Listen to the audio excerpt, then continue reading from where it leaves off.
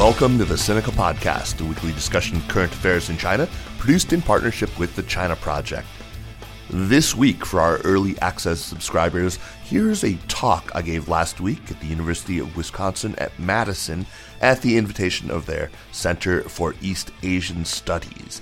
I'll have another show for you later this week, which you will also have on the early access feed, but it probably won't be out until Wednesday. Until then, hope you enjoy this talk, which is about the qualities that we should be looking for in China specialists. Listeners to this show will have heard me talk about many of these things before, but keep in mind that my audience here was mostly students and not specialists, as I realize many of you, dear listeners, are. Introducing me for this talk is David Fields, who is a great guy, a Korea specialist at Madison, and also a very generous host. He not only had me speak to his class on U.S. relations with East Asia, but also to a group of Naval Reserve Officer Training Corps midshipmen, NROTC midshipmen, to talk about Chinese perspectives on the last 40 years. That was really, really interesting. Thank you for subscribing to the China Project's Access, and please enjoy. All right.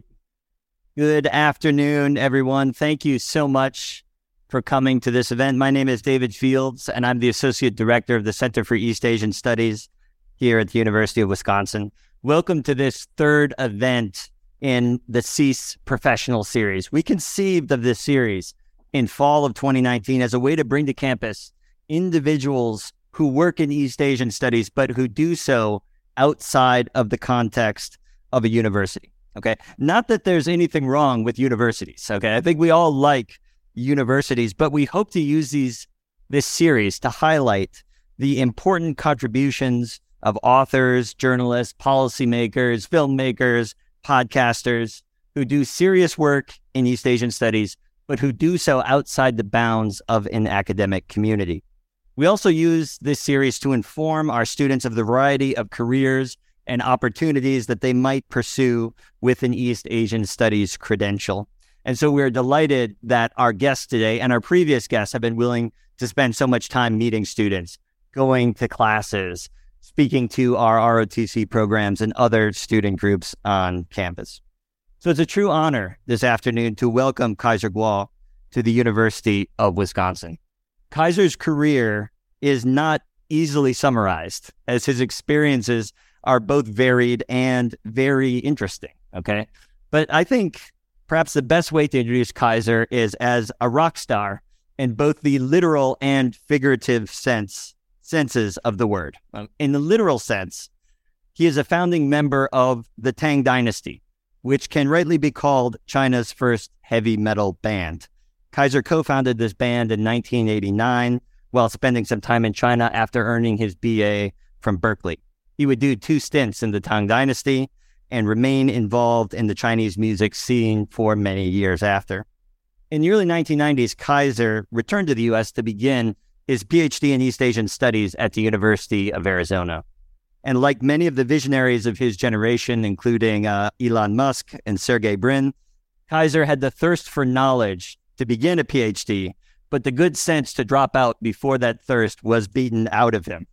So prior to completing his dissertation, he left the University of Arizona to resume his career in China as a rock star and to work for a number of internet media and media firms, including a 6-year stint as the director of international communications at the search giant Baidu. In 2010, together with Jeremy Goldkorn, Kaiser founded a weekly podcast on Chinese current affairs called Sinica.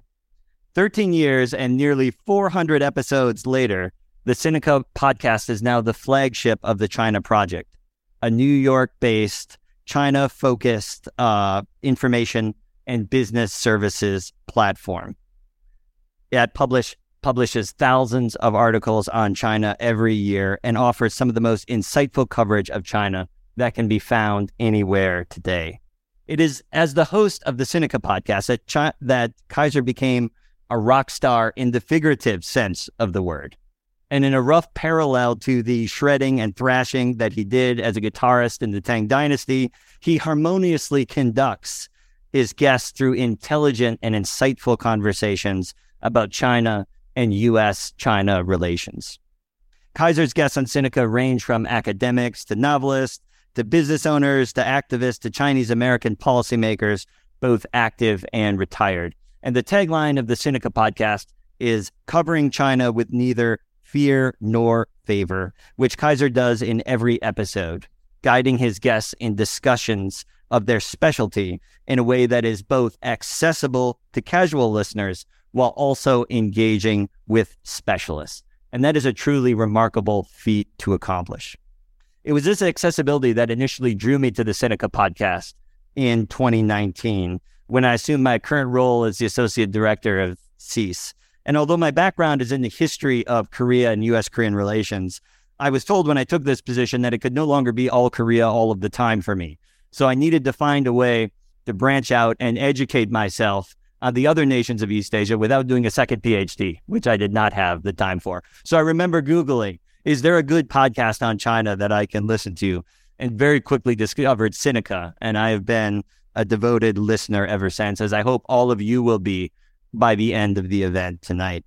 The importance of Kaiser's work with Sinica and the China Project has only grown over time as the relationship between China and the U.S. has deteriorated rapidly in the past several years. And the reasons for this are as complex as they are important. And there's probably no better source for understanding this deterioration in relations than to go back and listen to the back catalog of the Sinica podcast for the past several years. And what differentiates Kaiser's work from the many who cover China and current affairs is his emphasis on cognitive empathy in our understanding of China. And to be clear, this is not a defense of Chinese policies or policymakers, but rather a description of what China, what the U.S., and what the world might look like through Chinese eyes. And crucially, this cognitive empathy is not just reserved for Chinese elites and Chinese policymakers, but is used to try to create empathy with an astonishing variety of members of Chinese society.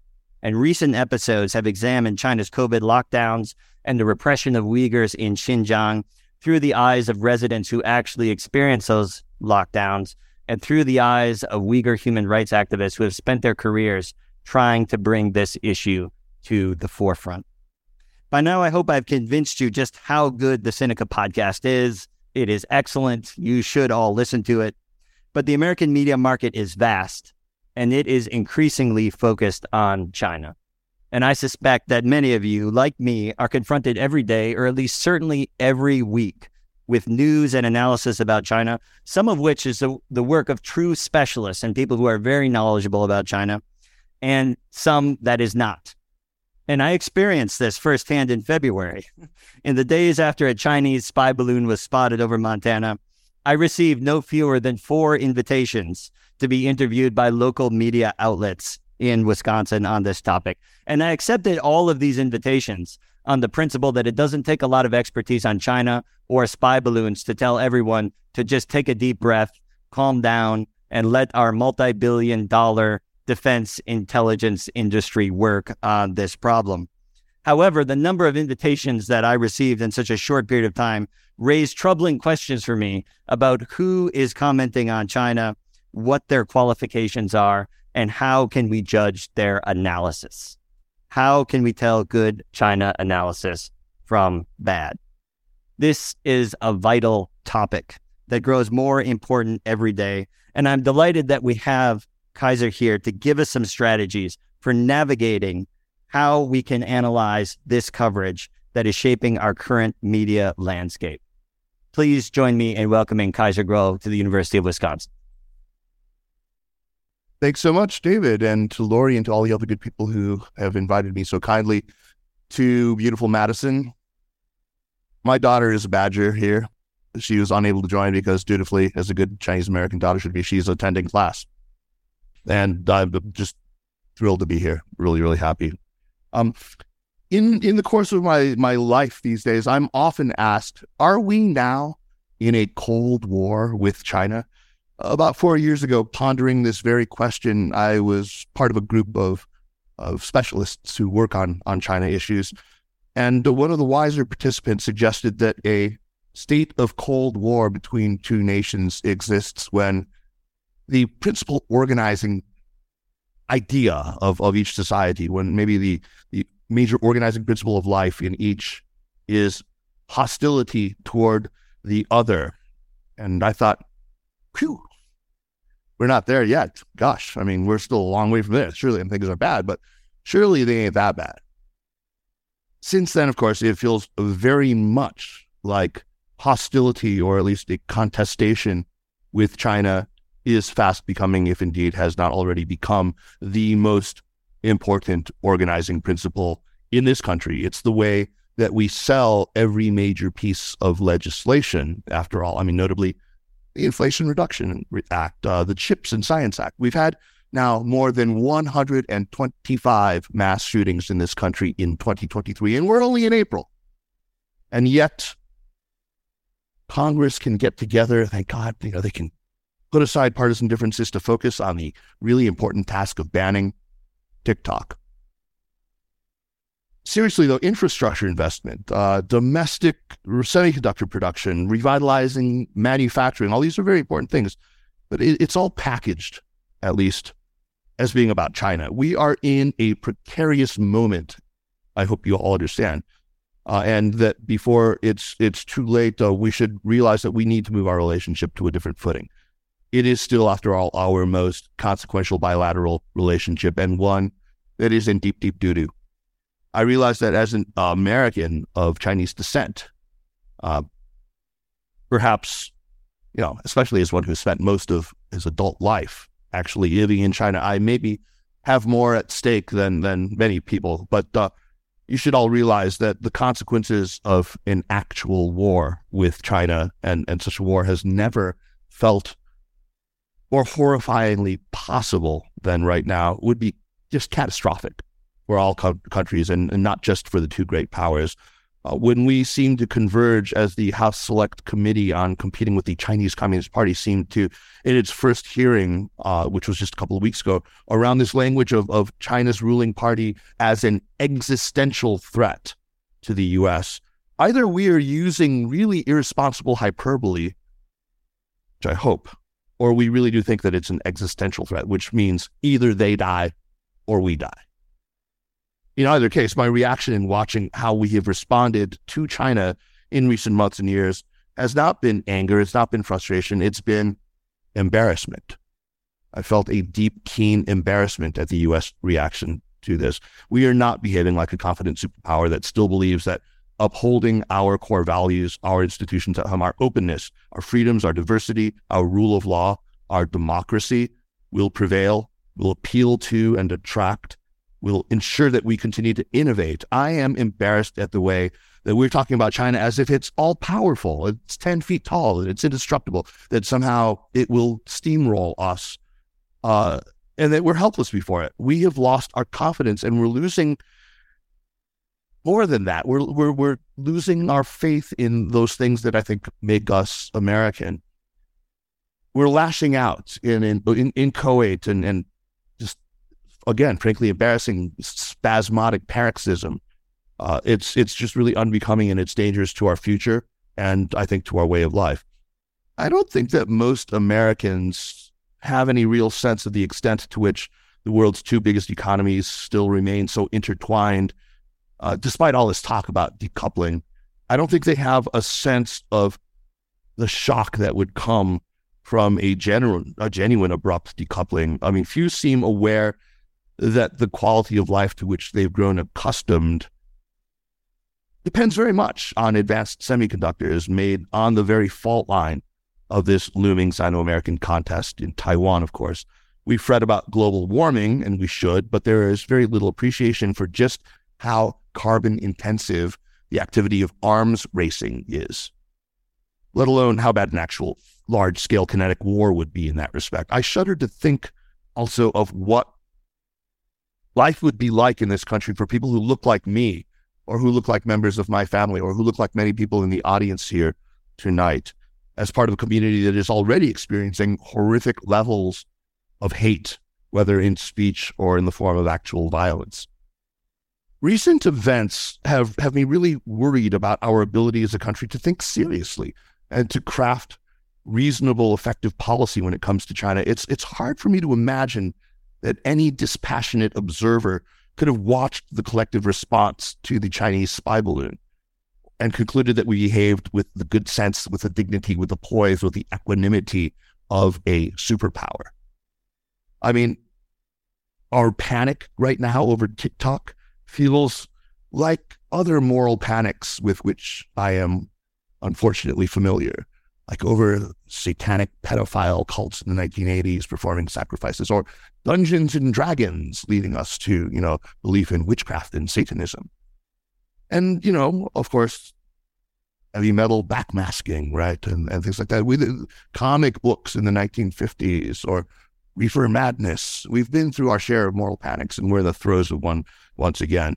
The way China has become a means of scoring domestic political points, as if what we say and what we do doesn't affect the actual relationship or somehow shape in any way China's responses to it, as if China isn't real, but is rather this just kind of distant concept. It deeply worries me how we behave as if it's just sort of a fantasy. To far too many Americans, China is just this abstraction that we invest with our fears and with our insecurities, but also gets painted in the minds of some people as some sort of techno-utopian fantasy land, where the land of where, technocratic government has somehow triumphed. China seems to have become, for many Americans, just a way for us to feel better about ourselves, to enjoy sort of a sense of moral superiority. There is a line that I really like from a speech that President Obama once gave in Oslo, Norway, when he was, admittedly a little prematurely, given the Nobel Peace Prize. But in that speech, he said, I try to do my best, Obama, here. Well, I know that engagement with repressive regimes lacks the satisfying purity of indignation. Right? I know that engagement with repressive regimes lacks the satisfying purity of indignation. In the years since his presidency ended, we have abandoned the idea of engagement with China altogether. Few people now are willing to come to the defense of the policy, and somehow both Republicans and Democrats have converged on the idea that engagement was a failure. Time permitting, I would be very happy to talk about why I am one of the few people who would still leap to its defense. But the point that I want to make today is that on our political left, we regularly bathe in what President Obama rightly described as that satisfying purity of indignation over human rights abuses that are very real in Xinjiang or in Hong Kong, the Chinese surveillance state, censorship, the quashing of dissidents without, enough thought given to the best way to address those real issues. We feel this deep indignation about it, but don't really try to come to realistic answers as to how to deal with it. On the right, in the meantime, we get a lot of chest-thumping, jingoistic bluster, what I've come to think of as Taiwan tumescence. It's very, very common now, as well as the sort of cynical weaponization of the human rights issues that I've talked about, which really only galvanizes Beijing. After all, the Chinese people have no more reason than I do, or I hope any of you do, to believe that the very same people who backed the Muslim ban during the Trump administration would suddenly leap to the defense of oppressed Muslim peoples in a faraway land. They understand it, as they should, as the cynical weaponization. And that is a pity, because there really are serious human rights abuses going on there. And that we afford China sort of the cover of being able to describe these accurately, I should add, as weaponization is really a bad thing. But we're in a place right now where one side, let's call them the China hawks, by way of shorthand, they have a sort of succinct, straightforward, easy binary kind of Manichaean view of things, a really easy answer as to how we should proceed in our policy with China. I mean, it feels to them, at least, and to many of us, principled and clear-eyed and tough.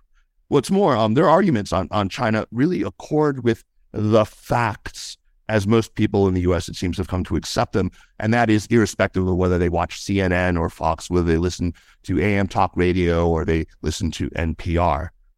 Meanwhile, you ask somebody from the other side, let's call them by way of shorthand, my side, And, you're treated to a long and detailed history lesson, complex textual interpretation, a picture of the relationship painted in 87 different shades of subtle gray. Sit down for 3 hours while I walk you through the incredible complexities of this. Who is going to prevail in our current intellectual climate? So many times in recent months, I've been in rooms full, so many times, in rooms full of people who are genuine analysts of China, who have put in the years, who have put in the work, who really do speak the language, have skin in the game, have worked and lived there for a very, very long time. These are not panda huggers or communist dupes. These are people who've worked in the intelligence community, who've worked in government, who are serious thinkers. They understand well the challenges that China does pose, but the disconnect between them and the Washington blob, let's call them, on the really big issues.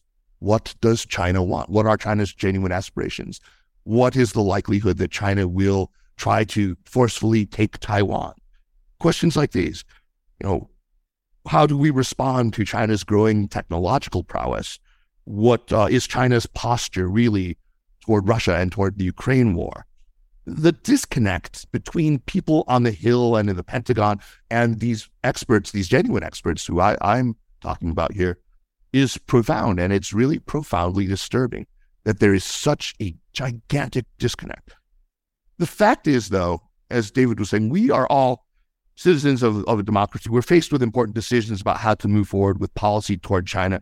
It's just such an issue of enormous significance, and irrespective of whether you're an elected official or a business leader or an undergraduate student, whether you are somebody who's a journalist or an activist or a member of our military, you're just some guy who likes to sound off on Twitter or on TikTok. We need to develop a smart set of policies, not just an attitude. We've got plenty of attitude, and that's about all we actually have when it comes to China. But the reality is that not all of us, indeed very, very few of us, are equipped to. We don't dedicate, most of us, our lives or even much time to understanding China well, to becoming truly informed about China. Instead, we need to know who among the multitude of people out there who write about China, who pontificate out there on the cable networks or the Sunday morning talk shows, who advocate for this policy position or that, who are engaged in the analysis of China, who among these people should we be listening to? Who should we be taking seriously? So how do we know what to believe? Let me first be clear that this is not an argument that says that only people with PhDs in Chinese studies or proficient in the language who have spent years and years living in China are the ones who can be trusted. No, I think there is no political litmus test either. Perfectly honest with you, there are plenty of people on the Republican side of the aisle who I think are very wise and have very measured and quite intelligent approaches, who are either Republicans or political conservatives of some stripe, and quite a few people on the left, on the Democratic side of the aisle, who certainly do not pass muster as far as I'm concerned. So in my role as the host of the Sinica podcast, I see it as my job mainly to pick people, to find the right guests to bring onto the show. People who, well, first of all, aren't going to say stupid and embarrassing things, but about people whose it's not about whose arguments I necessarily agree with. I mean, granted, it is not an adversarial show. It's not hard talk. It's not all about gotcha. It's generally a place where I'm going to afford people an opportunity to unpack their ideas. They're often complex ideas, and they won't always be things that I'm in full agreement on. But I don't want to give a platform to people I think fail to exhibit certain qualities. In my 13 years now doing this show, I think I've developed a sense for what qualities really matter the most and for how to tell whether they are present or absent in any given individual. And so what are these criteria? What are these qualities? I would identify 5 of them. Humility, first of all, a sensitivity to bias, a holistic approach, a sense of historical acuity, and lastly, and most importantly, as David talked about, cognitive empathy or strategic empathy. Now, we can dispense with humility pretty quickly, I think. Here's a rule. When somebody describes him or herself as a China expert, you can dismiss or at least seriously discount what that person has to say. You fortunately won't hear it too often these days, but out there, if you're listening and you are still calling yourself a China expert, please stop. It's embarrassing. Look for people who are candid about the limitations of what we can know. Even the, deservedly, the reputation that China has quite deservedly, for its political system being quite opaque. There is simply a lot that we cannot know. People should admit this up front and show a little epistemic humility. When somebody cherry picks quotes from a handful of speeches or documents and makes some sweeping argument, a generalization with great certainty, you can be sure that it's just as easy to cherry pick statements that completely contradict such claims. The fact is, we just don't know in many of these cases, and we really ought to have the humility to admit that that is the case. We should also look for evidence of cultural humility, which, as you'll see, ties in with a number of these other attributes that I've enumerated that I hope that we look for. Cultural humility involves a lot of self-awareness, self-reflection, a habit of recognizing and then challenging the prejudices, the biases, the assumptions, the privileges that we have. All peoples are susceptible to such biases, but awareness of them and humility about this falls away very, very quickly in the rough and tumble of argument over really fraught issues like foreign policy, and especially dealing with a challenger like China. This is when it is, though, most badly needed. So I've talked about humility first because I believe it really is the wellspring through of which the others, flow, the other habits of mind that we should look for. At least we should learn to recognize and expect these from the specialists that we look to. So humility helps us to recognize the value in other disciplines and in the other perspectives, thus leading to holism, to a holistic approach, right? Humility also leads us away from thinking of our own history as the one true path, from this Whiggish teleological idea about the inevitable direction of our history. It helps us recognize instead that history is deeply contingent. It helps us to dial down our own sense of exceptionalism. It's a spirit of humility that helps us to take this learner's stance, which I think is really important in all these things. It's something that helps us to recognize the importance of understanding how the Chinese see things themselves, thus leading to the all-important cognitive empathy. And humility helps cultivate that habit of self-interrogation for sources of bias. And that's the next thing that I want to talk about, the thing that we should look for in our trusted sources on China, which is that sensitivity to bias. I think that it's vitally important that we understand the optical properties of the lens through which so very much of the information that we get about China ultimately filters. And what I mainly mean here in the present context is, of course, the media. Our newspapers, our wire services, our other media comprise the nearly exclusive source of knowledge for anyone who is not a trained specialist in China. That's just a fact. In fact, for most people who are analysts, I think it's still true that the most of what they think they know, especially in the last 3 years when none of us have been able to go there, it all filters through this, in this case, increasingly narrow lens of the media. Reporters, in turn, depend on those specialists, these same specialists, who they then quote and whose works they cite in their articles or in broadcasts. So you can see how there's a real potential for echo chambers to form. Reporters are not, and they should not be, trying to present a kind of neutral or objective set of facts. That is just simply impossible. But we can try, as we read them or listen to their broadcasts, to know something of what their privileges and their prejudices are, to give due weight to the structural biases. And I really want to emphasize the structural biases that are inherent when you are reporting, especially on a foreign country. I mean, I could do it another hour talking about this, but let's suffice to say, I do not believe that there is some conspiracy theory among all these different media outlets to smear China and to make China look bad. The reporters I know, and I've been fortunate enough to probably know 90% of the English language reporters who've worked on China in the last quarter century and know them personally. These are not people who are greedy and out for money, or they wouldn't be reporters, believe me. It's a thankless job in so many ways. You are harassed, you're surveilled, you are sometimes even detained. It's not a fun job to be a reporter. Most of them do their job in the pursuit of something like truth. And they are not out there, manipulating the facts to try to paint an ugly picture of China. There's something that I think is I heard Jiayang Fan say once on a panel where she was joined by a bunch of other former and current New Yorker correspondents who write on China, and she was asked by the editor-in-chief of the New Yorker what it feels like as somebody who spent her childhood in China to read Western reporting about China in the English language. And she said something really profound. She said, it's like looking at a familiar body part of mine through an X-ray. It's literally penetrating. It's accurate. It's anatomically precise, but it doesn't add up to something that I recognize as my hand or my foot, that body part of mine. It lacks those things that make it human, the flesh and the blood, that component of it. And so I think that we should understand that the accuracy, and I believe that a lot of the reporting, most reporting that's being done is accurate, but it does not add up to a full picture. This is not, again, the fault of the reporters themselves. They are, after all, brought up in a media environment in which, it's believed, it's widely repeated among journalists that, we should try to hold power to account. That if we're not doing so, if what we are writing is not making those in power uncomfortable, then it's mere PR.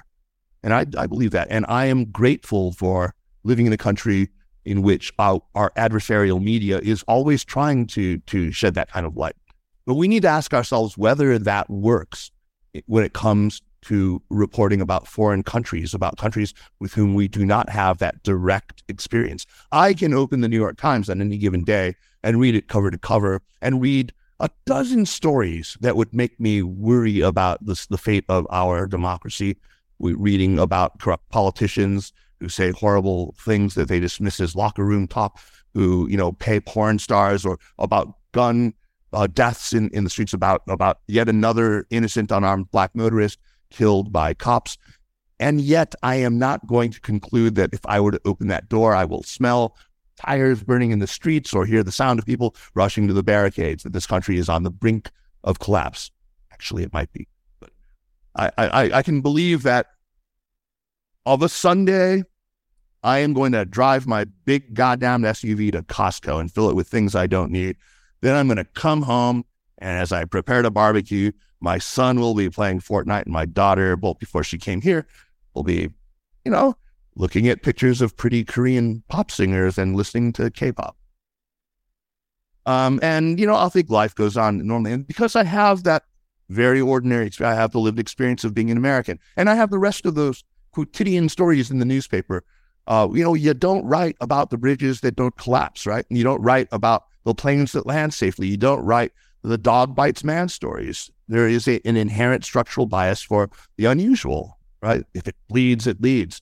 And so it shouldn't be surprising then that if I am somebody who has not lived in China, who does not know that experience, who is not reading dozens of stories about China in a day, but only reads the 5 or 6 that are about the environmental hellscape that is the Chinese city, or about yet another case of repression of a minority nationality I hadn't heard of until last week, or yet another one of these stories about official corruption, or about a jailed rights activist, or whatnot.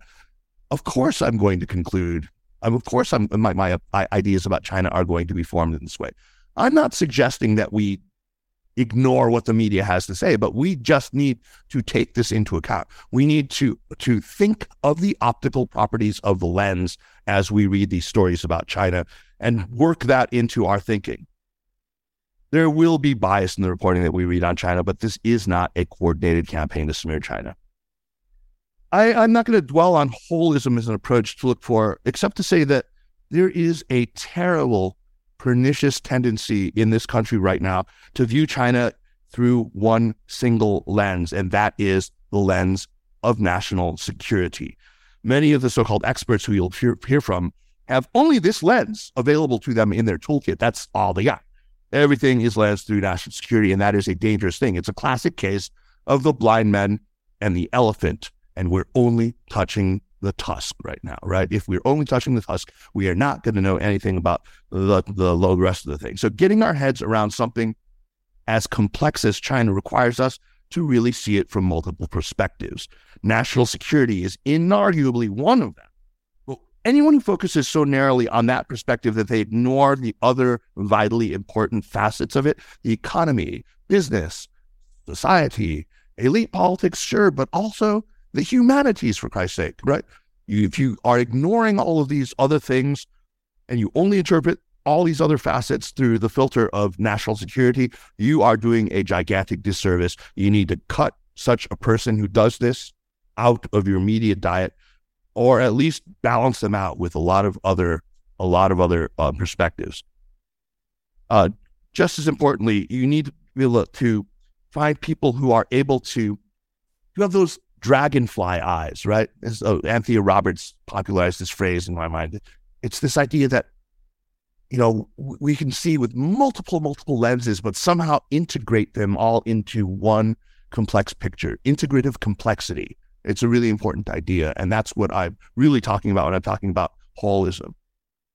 When I talk about historical acuity, I don't mean that I expect you to memorize, or that you should expect the experts that you turn to have ready a list of all the emperors of the Ming and Qing dynasties, all 24 of them, by their reign dates and major accomplishments and treaties and battles and all of that stuff. No, that is not what I expect when I mean historical acuity. In fact, what I really mean is a sensitivity to our own history and to our own historiography, an understanding of how we interpret history. That is, the history of the West, of Europe, of its colonial offshoots. The thing to be aware of, as I hinted at before, is the teleological tendency that pervades so much of our thinking about history. Most people I find have real trouble letting go of the idea that history has a goal. Of course, that goal in recent years has always been it's marching steadily toward the triumph of liberal democratic capitalism. Maybe that idea is not quite as popular as it once was in the immediate aftermath of the collapse of Soviet communism, but it's still out there. And you still hear it embedded in the language. When people talk about the moral arc of history is long but bends toward justice, there's a little teleology. When they talk about a country being behind the curve of history, you can smell that teleology in there. We need to really kind of wean ourselves off of that. We experienced this sort of grand amnesia event after the collapse of Soviet communism in the very early 1990s. And that amnesia event has basically left us standing on one side of a giant historical crevasse, looking across at the other and seeing over there Iran and China and the states of the Arab world and Russia, and saying, come on over, guys. It's great over here on this side. Just be like us. Come on over. We all drive ridiculous SUVs. We have Costco and great premium cable channels, and we've got Succession. Just come on. And it's really strange. We don't stop to think or to look down into that chasm to realize, oh my God, it's strewn with bodies. Oh my God, we had to pass through all these narrative files. There was so much contingency in history. There were so many lucky throws of the dice, so many lucky draws of the core card or tosses of the coin or what have you, that got us to where we are. Like it could have gone another way really, really easily. And we don't realize that. We don't understand that. We don't understand also the gravitational pull of history, how difficult it is for us to attain escape velocity from their history.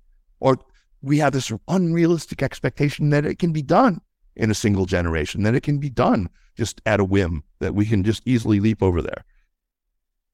I mean, when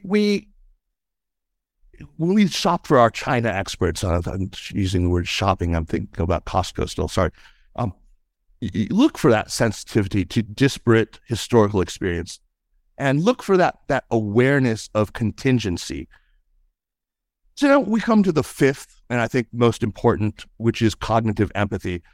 Now, empathy is something, unless we were born psychopaths or we're really far down that old spectrum, it's something that we're all pretty much born with, and we can kind of reflexively exercise ordinary empathy. I don't need to know much about you to feel what you feel when you tell me that your dog has died, something like that. It's very easy for humans to extend that kind of empathy. But when we're trying to extend it to something very different from us, I mean, sure, we're all human, but we get taught very different things in school, us and the Chinese. We're brought up on entirely separate vocabularies of historical and mythological archetypes. We grew up listening to different fables and fairy tales. We have different pantheons of heroes and villains. We have totally different understandings of our own histories and ourselves, and we have different national nightmares. We have experiences of the world that are quite disparate, and it's not enough to feel emotional empathy. You need informed empathy. That's what the maybe less fancy word for cognitive empathy.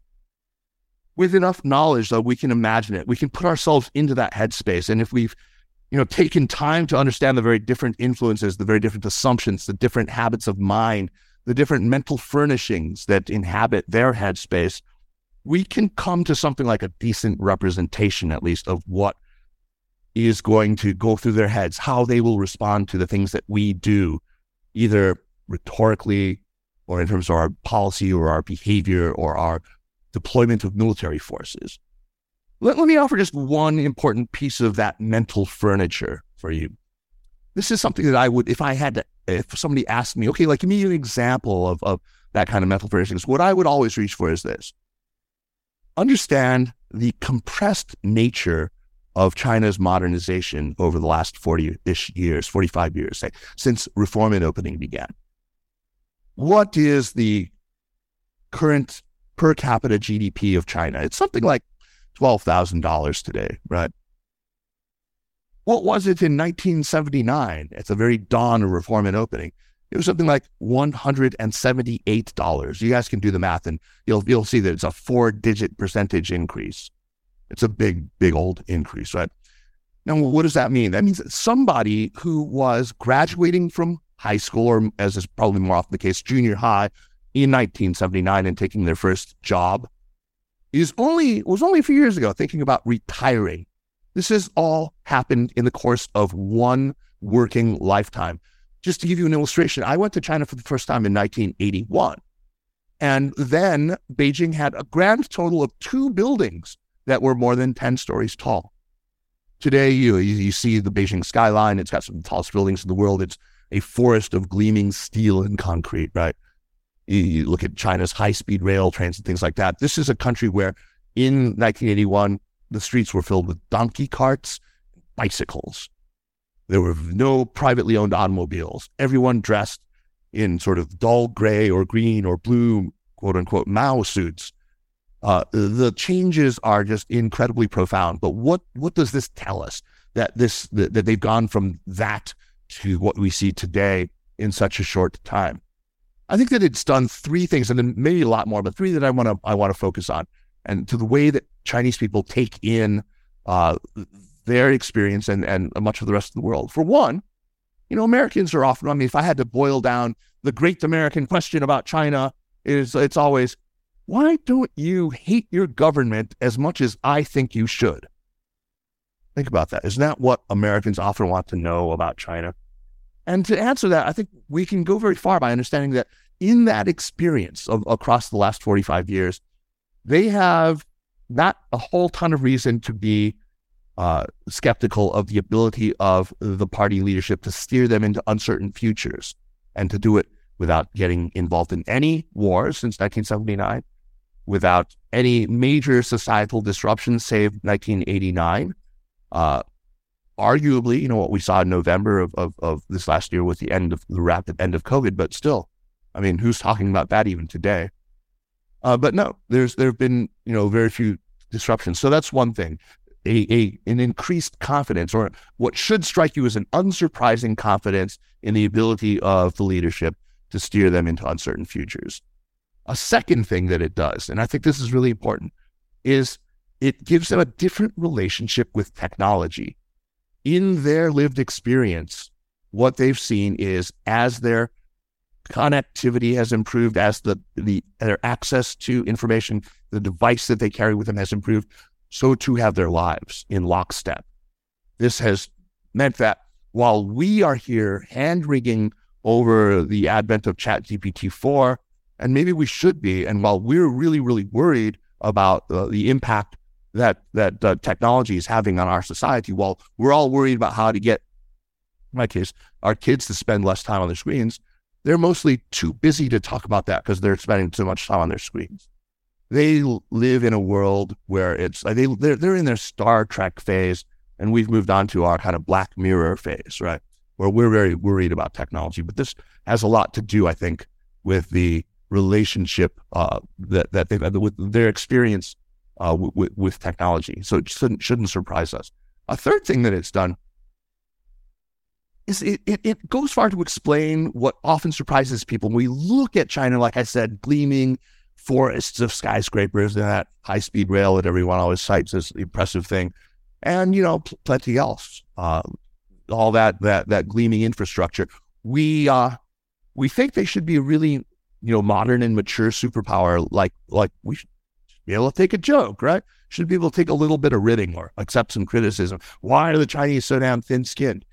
I think that they're sort of like Tom Hanks in the old 90s movie Big, where they went to bed about 11 years old and woke up suddenly in the morning, 35, Tom Hanks in an adult body, where on the externally they look like an adult.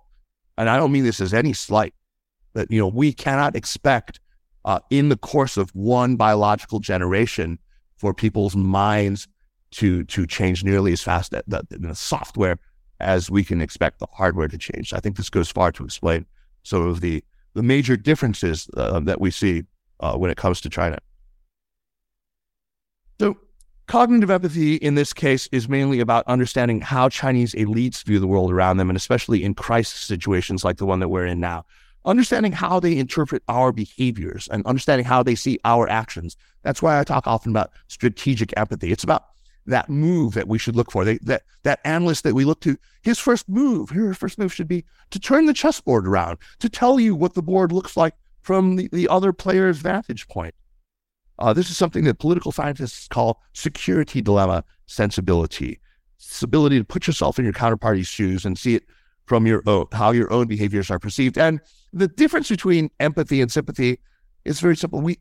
This does not call on you to abdicate your own values. No, you sort of hang them at the coat check before you step into that magic chamber that allows you to see the view out your counterparty's window. And you can put them right back on afterward. And whether you want to contain and contest China's control, whether you want to engage in China in some way, whether you want to do business in China, invest in China, start a rock band in China, whatever it is that you want to do, this is a good first move. This is an attribute that you should take on.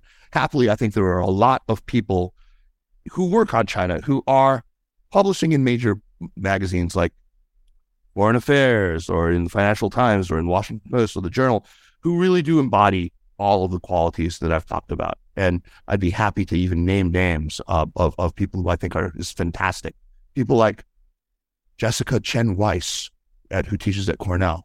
People like Jude Blanchett at the Center for Strategic and International Studies. People like Ryan Hass at the Brookings Institution. People like Susan Thornton, who served, surprisingly, maybe under the Trump administration as the acting Assistant Deputy Secretary of State for East Asia and Pacific. These are fantastic people. I urge you to make this, though, your checklist, to look for these qualities, the humility, the awareness of where bias creeps in, people who have those dragonfly eyes, people who understand sort of the role of contingency in history, and above all, this cognitive empathy. Make this your checklist. Look for evidence of these qualities before you subscribe to that Substack, or before you follow that guy or that woman on Twitter, or most importantly, before you vote for that politician. So I've recommended these 5 qualities of cognition, these 5 habits of mind, as things to look for when deciding what voices you should be listening to as a non-specialist. But I hope it's clear to those of you listening who do aspire to be specialists, and I really hope that some of you do so aspire, that these are also 5 precepts you should embrace in your own approach, whether it's toward China or indeed toward any other country, or indeed toward people of other political parties in this country. I try to do the same thing, hard as it is, to extend cognitive empathy to the Trump voter, for example. Be sensitive to the presence of that structural bias in the news media that you consume. That does include in reporting about your fellow compatriots. Be conscious of your own understanding of history and the way that that affects the way you think about how other countries experience their history. It might be quite radically different. This will help you become a better scholar, a more discerning thinker, and a better informed citizen. Thank you very much. Really enjoyed this evening.